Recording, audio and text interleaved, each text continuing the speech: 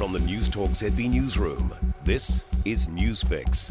In this update, a man who went on a hunger strike in MIQ demanding to see his dying father is now enjoying time with his family. Kurt Lendorf, who went more than 60 hours without food or water, has now had his application for an exemption to leave managed isolation approved.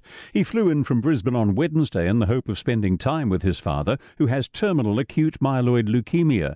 Mr. Lendorf says he's relieved more than anything. Going from being frustrated this morning that still nothing had happened through to getting notification that I was able to return home, and then finally getting to be reunited with my father and my family. It's been one of the most emotional days of my life. New Zealand declared 188 new community cases of COVID-19 today. One person's in ICU in Rotorua, among the 14 in hospital. There are 3 cases in Canterbury, 2 in Hutt Valley, 1 in Palmerston North, 1 in Hawke's Bay, 20 in Bay of Plenty, 12 in Lakes District, 1 in Tairāwhiti, 15 in Waikato, 16 in Northland and 117 in Auckland.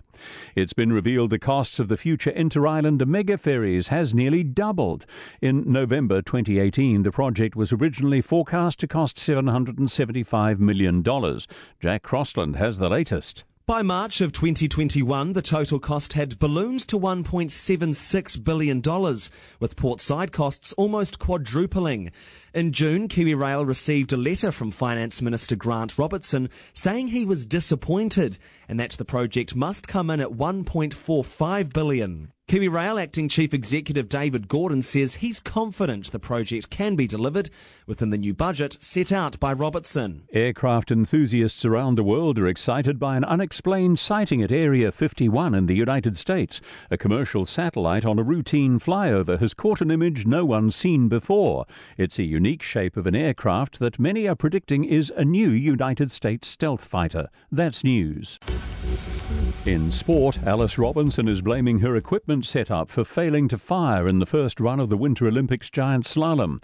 The 20-year-old had high hopes of contending for a medal in her specialist event in Beijing, but could post only the 25th best time, nearly 3 seconds off the pace. Robinson's expressed her frustration on Sky Sport. Struggled a bit with the equipment and getting grip on the snow, so that was kind of a bit of a struggle. Couldn't really find anything the whole way down, which was really tough. The second run is from 7:30. Warriors boss Cameron George is adamant there's no truth in the rumour fullback Reece Walsh is leaving the club. The Daily Telegraph's reported the 19-year-old is eyeing a return to Queensland, where he'd likely sign with the Brisbane Broncos or the Redcliffe Dolphins. That's sport. I'm Joe Gilfillan. For more news, listen to Newstalk ZB live on iHeartRadio.